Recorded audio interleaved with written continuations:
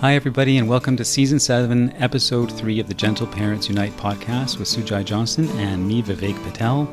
In this episode, Sujai is going to talk about impact versus intent, and I'm going to talk about speaking to your inner child. Both of these talks were recorded during our coaching calls. Both of us do a weekly coaching call with our membership group, which you can find us at gentleparentsunite.com. And before the call, we give a little talk about a specific part of gentle parenting. If you'd like to join us, you can take part in these calls, as well as the meditations and the live classes that we do on a weekly basis. There are a lot of great events each week, and people get a lot of support. So we're going to start with Sujai talking about paying attention to our impact of our actions. And then after that, as I said, I'll be talking about how to talk to our inner child in such a way that it helps us be more present with our kids. So I want to talk this morning a little bit about intention versus impact, because I think it's a really important aspect of kind of getting out of our own way and having some self-accountability. And, I think when we have good intentions, we can really get into a defensive corner and we're not seeing the other person's point of view, and it can be really harmful to our relationships. My parents were not religious folk, but I remember my dad always said when I was growing up, he would say, the road to hell is paved with good intentions. And I remember pondering that really deeply as a child, because it didn't make very much sense to me how people could have good intentions and be having a horrible impact or such a bad impact, right? And, when I look around at the world and the way that things are in today's society, I really see that a lot of possible good intentions have terrible impacts in so many ways. And when we have good intention and the impact is bad, a lot of times the way that, or the impact isn't received the way that we had expected it, the way that we respond to that is with anger, self-defense, self-righteousness. And it's hard to get out of our own way in that moment to really see that our impact may not have matched our intentions.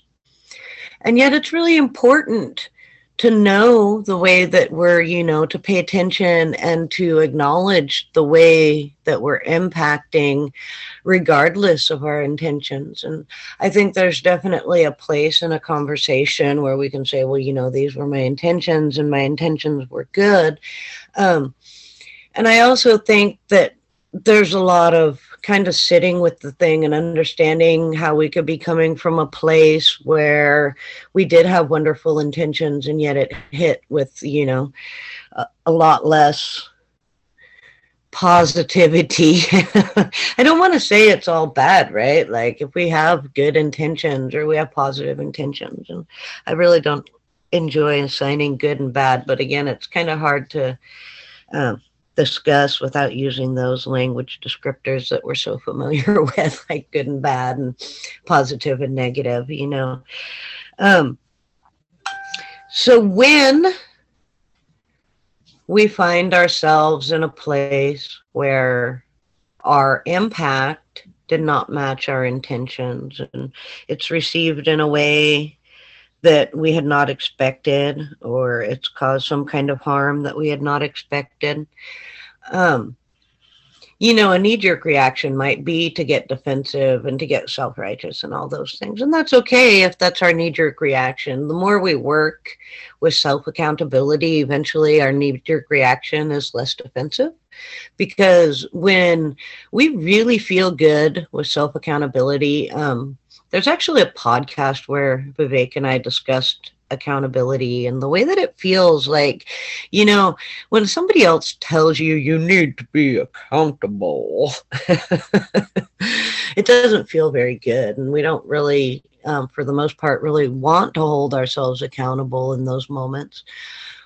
But when we really care about our impact and we really care about this conscious living and really wanting to put relationships first, And we begin to take accountability for, being out of alignment with ourselves, for the things that we've done that may have been perceived as mistakes, or the things that we perceive as mistakes. And it's really empowering. It feels really good to hold ourselves accountable and to talk about ways we can do better and finding paths to do better.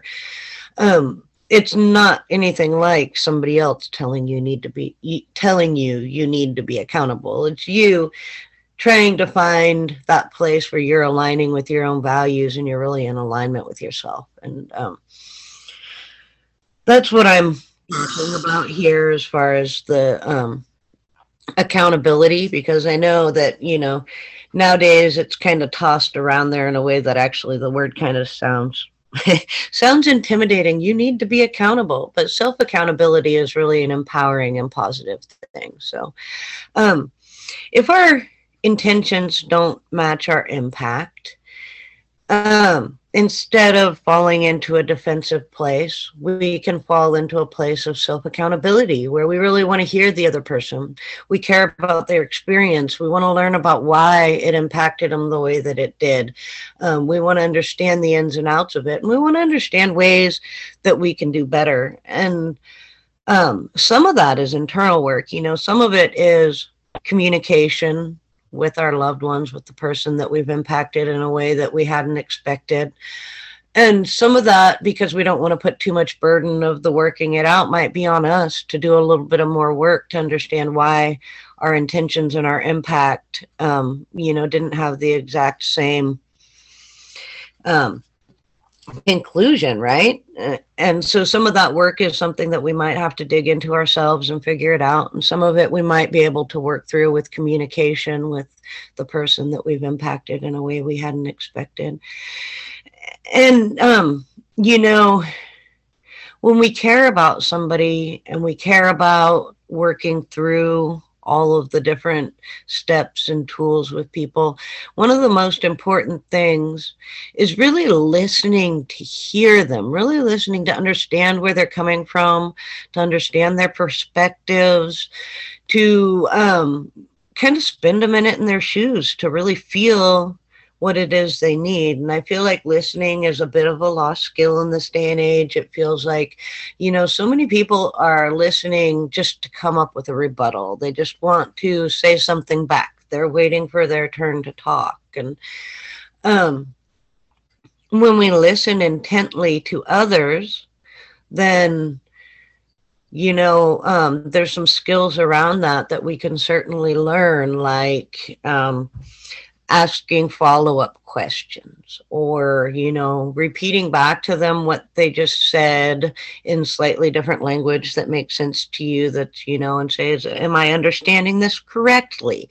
So that, that they really feel heard. And, acknowledgers when they're speaking, if they're talking and it's not your turn to talk and you're really listening intently, not dismissive hums, but like, oh, and aha, like I'm really listening. And at places where, you hear something that you want to respond to or that you can relate to, then you can make those, indicators that you're listening. And then when they reach a point where they feel like they've gotten enough out, then maybe you can give them a little recap back at them and say, am I understanding this correctly? And, asking them questions about what they're talking about, trying to learn a little bit deeper if it's something that you don't know about. If they're talking about something that, it's out of your wheelhouse, then, asking questions. So, oh, did you mean that this means that, and that these two things are connected, or because of this? And, really getting deep into what it is that they're talking about, so that that you understand all the aspects, and, asking questions about how they feel about a situation and how they feel about a thing. And, really listening intently and not trying to jump to adding your own opinions, not trying to jump to solutions, not trying to jump to anything beyond really deeply, intently understanding and hearing each other on a really deep level. And that's really where our relationships have a place to blossom and bloom when we're understanding each other and hearing each other on a deep level. And so I think it's a really important aspect of working through any harm, intentional or unintentional, that we've caused to a loved one. You know, when we conscientiously decide that we do want to engage in these tools and move forward with somebody, you know, of course, I always mention that it's totally valid and acceptable if you're wanting to step back from somebody rather than to engage in deeper healing processes that feel like they may not be energy well placed. And so, you know, it's all very nuanced and a thing that we have to work through detail by detail. However, I just wanted to talk a little bit today about that, how we can, you know, hold ourselves accountable and work through with people as far as, you know, really hearing how we impact those around us as opposed to, you know, being stuck over here in our intentions, because a lot of times the two of them really don't match. And the biggest thing is getting out of our own way, trying to drop that defensiveness, and then following that up with some really intent listening so that you can understand where your loved one is coming from. And also following that up with, you know, making a solid plan for how you can move forward in the future to avoid making a similar mistake.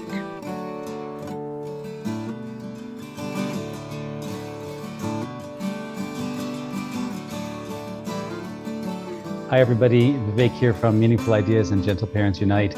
And I am on my weekly coaching call, and before the coaching call, I always give a little talk.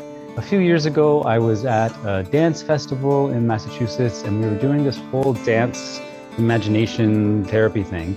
And at one point I was dancing, and all of a sudden I had this image of little Vivek come to me. Oh, you know what it was? We were supposed to imagine a spirit animal and talk to the spirit animal and dance with our spirit animal. And my spirit animal ended up being little me. I remember that all of a sudden. And I was so surprised. I was looking for, like, I don't know, a mongoose or something, but all of a sudden there was little me standing in front of me, and we started to dance together, and then I held him and we were spinning around. And then we were supposed to, after this, we had some time to dance, and the facilitator led us through some different stages of it, whatever, I don't remember exactly. It was a couple of years ago. But then at the end of it, we were to spend some time writing to our spirit animal and what our experience was like. And I just found these notes from that time, and it was really moved me what I wrote, and I wanted to share it with you and talk about that a little bit. So this is what I wrote. I wrote, little Vivek is always with me. And then speaking to him directly, you are free to play, little one, free to explore, free to be who you are. And then in caps I wrote, be who you are. I believe in who you are. Stay with me, little one. I will listen to you. I love to listen to you. Your emotions are normal, acceptable, and valid, little Vivek. Your thoughts and your intellect are normal, acceptable, and valid. Your interests are normal, acceptable, and valid. And your sexuality is normal, acceptable, and valid. All these things will grow and mature just like everything else in your life. But right now you are perfect as you are. When you fall, I will pick you up. When you cry, I will comfort you. And when you're afraid or sad, I'll give you empathy and compassion. I'm here for you. Let's hold hands forever. And that's what I wrote to little Vivek. And I was so touched reading that because, first of all, thank you to the facilitator. The facilitator's name was Bernadette Pleasant, and I really appreciated their facilitation. And the way they facilitated it, you know, facilitation is so important. We can really create a space for someone to go deep into themselves. And this is what Bernadette did, and what I am trying to do for myself when I talk to my little child, my inner child, that way. And I also like to talk to my adult self that way as well, because adult Vivek needs as much love and compassion as little Vivek does. But somehow there's this way that we can ignore the impact that our little selves have on us, on our lives, on our daily lives. So whenever I'm interacting with another person, the adult me is there, but the child me is also there. And everything that they say affects all of this, all of my parts, right? And so this is something that's so important for me to recognize. A lot of the time when people get really upset, or they get really defensive, or they get really frustrated, or they have some kind of like challenging reaction, a lot of the time it's the unconscious presentation of the childhood emotions coming out. They think that they're arguing with the person, or fighting with the person, or defending against the person, but really they're reacting to their parents. And I say they, but I mean we, because it's exactly how we're wired. And it's not everything. I know it's not everything, but it's certainly a large part of our experience. And the more aware we are of that, the more we can see that and feel that inside, the more we accept that that's a large part of our experience, the more power it gives us, the more choice it gives us, the more influence over our own thinking it gives us. I was going to say control, but I prefer influence. And so this is really important. So part of this, of course, is for us to slow down and really take the time to acknowledge the pain of our childhood. And when I say childhood, it could be 2, it could be 12, it could be 20. For me, 20 is still kind of childhood because I'm 52. And like I said, the adult self too, it's also yesterday.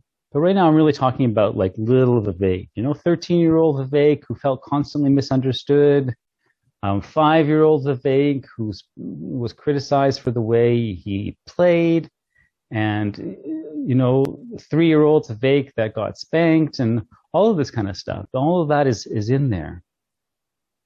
And so when I feel something, when I feel a reaction, especially when it's about my kid or my partner, or the people really close to me, like my mom and my sister, and the people that I interact with on a more intimate, more intense basis around intense things, like health and money and living together and organizing and just the stuff and time and scheduling, the stuff that really can make us feel a lot of challenges in our relationships. When I notice myself get activated, one of my practices is to tune into little Vivek inside. And I immediately, I acknowledge him. I'm like, yeah, this is hard for you. It makes sense that it would be hard for you, little guy. Of course, you're hearing this kind of language. You're feeling this kind of emotional vibration coming to you, emotional dynamic coming to you. And it's really painful and it really hurts, and it makes you feel unseen. It makes you feel unsafe. It makes you feel alone in your pain. And you're not, and then I let him know you're not alone in your pain anymore, kiddo. I'm with you. I'm here. I'm holding you. I'm comforting you. And that's why I really liked this little speech I wrote for myself. I don't want to call it a speech. These affirmations that I wrote for myself, because they are so powerful. They are a way that we can talk to ourselves, give ourselves these messages. Because what happens is when I can really feel little Vivek in there, and it takes some concentration to do that. And especially if we think it's silly, or we think we don't deserve to slow down and give ourselves that kind of care, or many other things that might hold us back from it. When I slow down and use the concentration and the courage that I have to give that love to little Vivek, when we can do that to our young selves, and then it's like the inner self has this calmness that comes about us, a stillness, more of a regulation. It's the co-regulation. We talk about self-regulation, but even when I'm holding my inner child, it's kind of like co-regulation, right? It's co-regulation with this child. and so as I learn to access more calm inside of me, I offer that calm to my inner child. And then my inner child calms down and trusts and starts to trust me and starts to feel me as a strong, stable presence. I mean, this is what I want to offer my kid anyways, right? My kid in the physical, So I want to offer it to my other kid. I always felt like ever since my kiddo was young, I always felt that every time I gave her the unconditional acceptance, the unconditional compassion and empathy, the unconditional love that I'm always working towards, and I call it I haven't talked about this in a while, but I call it minimally conditional love and minimally conditional acceptance, because we can never be completely unconditional. So if I say minimally conditional, it takes a lot of the pressure off. I realize that this is what I'm striving for, what I'm like I call stumbling with purpose, right? I'm stumbling towards that as always my purpose, always my goal. But the fact is, I've been doing it for 25 years. And after 25 years, the vast majority, if you take the sum total, the vast majority is pretty much in alignment with that. And you'll find that too as the years go on. You practice every single day, you're going to get better at it. Now, here's one of the other elements that really helps us is when I was saying that as we were growing up, I felt like I was offering that same love to myself, and little Vivek was being healed at the same time as I was offering this and working with my kid for them to receive that. And so I was like, the receiving goes inward, the giving goes inwards and outwards, and the receiving goes inwards and outwards at the same time. And we are multi-layered beings, multi-dimensional beings, we are. I gave a talk about processing our own emotions last Thursday, and I talked about how multidimensional we are and multidimensional our emotions are. Our emotions live in our brains as feeling, but also there's ideas attached to those feelings. And then it also lives in our body physically, and in our consciousness. There's so many layers to it. And it's the same thing with our inner children. There are so many things that our inner child sees and feels and believes about themselves. And we can help them believe differently. Like little Vivek often feels like he's alone in his pain. And no one is going to be there for him. And everyone is going to reject him. Part of that is the bullying I went through in junior high school. It was a really clear message that I wasn't worthy of friendship. And I don't know if I would still be here if my mom hadn't convinced my dad to sell the house and we moved out of town, And a lot of kids don't ever get that or have that opportunity. And so I was very fortunate that way.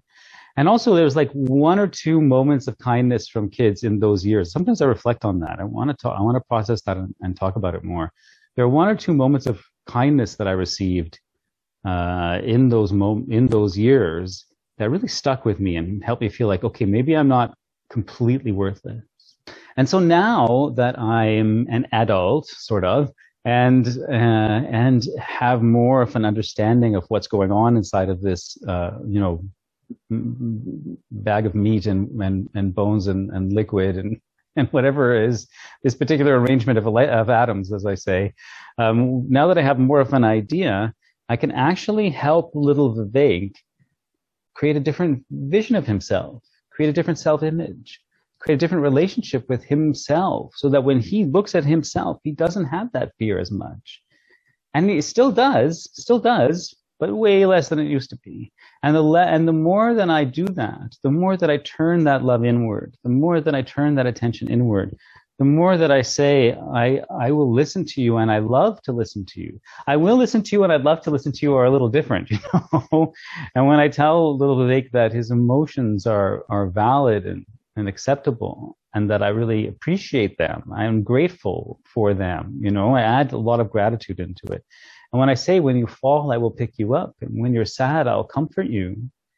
And then when he actually is sad, and I actually do comfort him, right? So sometimes I'll like hold little Vivek like this, and I'll be like, Vivek, I know how hard it is, And then sometimes I'll imagine I'm being held, and I feel the adult, and I get small, and I'm full, and I'm feeling held. And then the love and the compassion and the acceptance goes through my system. It goes through my system, and it affects me, and it rewires old patterns, old messages of my worth and of my value and my validity and my acceptability. And then what happens, as we start to build more and more layers of those more empowering, nurturing, validating mindsets and ideas and feeling emotion sets, the more we build those layers, the more we're able to flow those out to our kids. The more that we're able to take in the chaos that they offer us, because boy, oh boy, kids can offer us a lot of chaos, right? The more we're able to take that stuff in and hold it in a different way. And then little Vivek is like, yeah, I see how this person is suffering too in his 3-year-old way, right?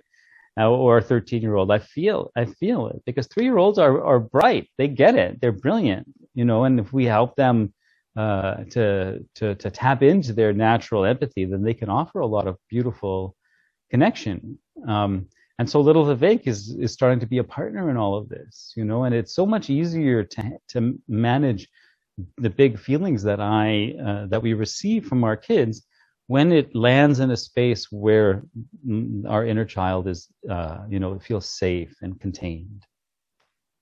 And this is a beautiful thing. So there's like an extremely practical reason to do this work, because it has a direct effect on our responses, a direct effect on our capacity to hold compassion in moments when we really want to lash out, when we really want to protect ourselves, when we really want to withdraw. All of those, protecting ourselves, lashing out, withdrawing, all of those things that are completely natural and completely valid and extremely human. Same thing I said to little Vivek, I'm saying to you. Like, I don't want us to feel shame about doing those things, but I also don't want to ignore them at the same time, right? And we're trying to repress them and hold them back all the time. I mean, I think that's worthy effort, but at the same time, that's not sustainable over the long haul. That's why, as we are doing this work to like not react in those ways, and sometimes I call it like intelligent repression. A certain amount of repression of those feelings in the moment when it's going to make us react makes sense. But again, that's not sustainable over the long term. So then I want to also be doing this work inside. Now, of course, there's many, many ways to do work with our feelings and our emotions. That's why I did the whole hour on it. I think I did like an hour and 20 minutes last Thursday. So if you want to see that, well, if you're not in the membership group, you'll have to join the membership group to watch that. So please come to www.gentleparentsunite.com and you can sign up for our membership group. Sujai Johnston, the founder of Gentle Parents Unite, which is probably the largest gentle parenting Facebook group on Facebook. She's the founder, and her and I host this space together, and we'd love to have you over there. And I do this kind of talk for the parents in the group every Thursday, and I give a short talk like this every Monday, and all of those are available in the group. So we'd love to have you come join us there. And if you are in the group, please go watch that video, because there's a lot of great information in there about how to work with our own stuff. And so this is one important component, and maybe go back to the beginning of the video and write down the things that I said to little Vivek, and then add your own. You don't have to use Vivek language. That's very much Vivek language, but use it as a template and then write your own and create a little script for yourself that you can practice, and you can pull it out and read it. Maybe have a card with it in your wallet and put one on your wall, and even record your own voice saying it, and then you can listen to it. And I think I'm going to do that one. I'm going to record this.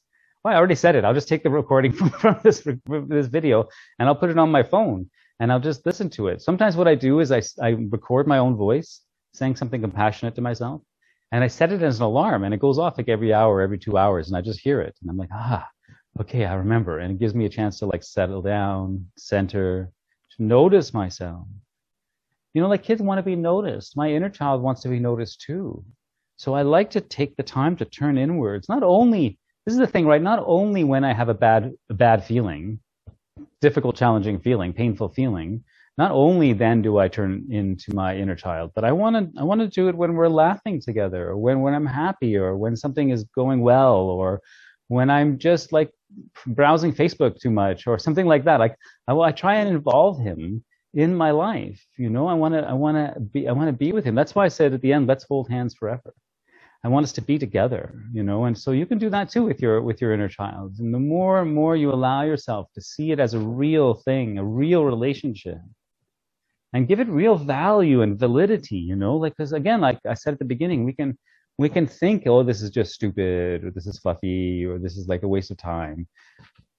But I can't tell you how practical this really is, you know. The soft skills, they call them soft skills, are so practical and so valuable, and we get the message from so many areas of society and media, and especially so much on social media. We get the message that stuff, working with our inner stuff, is weakness, or you know, some kind of problem. We have some kind of problem with us. And how many people are like out there like talking about like, you know, just being strong and not living in fear? And I live in fear. I'm not afraid of that. I'm not afraid of my fear. Fear is very much a part of me. So is my sadness and my grief, my pain, and my insecurities. All of that is part of me. I'm human. Yeah, I'm human. Celebrate that. Celebrate that, Vivek and little Vivek. I celebrate your humanness, little Vivek. All of your complexity, all of you. So I really want to encourage you to try that, to take some of that on, to make it a bit of a practice, and see how it affects you, and see how it and watch it evolve over time as you practice. You know, anything that you practice, you get better at. That's just the nature of practice. It doesn't mean you become instantly an expert, but anything that you practice and practice day to day, you get better at. That's the way it works. And so take the time to do that. Take the time to spend a little bit of work, a little bit of effort to practice this, to talk to your young self. And there's no right or wrong way to do it. I mean, maybe there's a wrong way. Don't be mean, but you know, like just like jump in and do it. And even if it feels awkward, just keep doing it, because we can't get to smooth if we aren't willing to go through awkward. It's as simple as that. And I as a person who's an artist in multiple different art forms, you know, I'm a dancer, I'm a martial artist, and I draw, and I'm a musician, and I teach all these things. I teach a lot of these things as well. And I can tell you that the awkward stage is one of the things that pushes people away from what could otherwise be a wonderful experience of artistic pursuit. And because then it looks bad, you know. I think it was Julia Cameron in The Artist's Way that said you have to be a bad artist before you can be a good artist, you know. And I just, even when I was in my early days of parenting, I always used to say I'm a bad parent. I just accept that, you know. That way, if someone gives me a suggestion, I'm not going to get defensive. Don't tell me what to do. And I'm like, oh, okay. That's how you think about it. Let me think if that aligns with what I want and how I want to be. Yeah, I'll take that in. Thank you. And I didn't take it as personally. I mean, I had to work at that. But still, the idea was I wanted to practice. I wanted to improve. I wanted to grow my capacity. Same thing here. Thanks for listening, everyone. We hope you enjoyed this episode. We'd love to hear what you think about it. Please share it around and give us a rating on wherever you listen to your podcasts. You can also join our membership group at gentleparentsunite.com, as well as if you want to read more of my articles and videos, you can check out my social media on Facebook. It's Meaningful Ideas. Also, I've been tweeting again, Meaningful Ideas, and Instagram and YouTube, also Meaningful Ideas. Everywhere it's Meaningful Ideas. And my YouTube channel has 80 videos on it. And also, please listen to the previous episodes of this podcast. There's probably like 50 by now. We love supporting you and sharing information that can really help you on your parenting journey, and we will see you next week.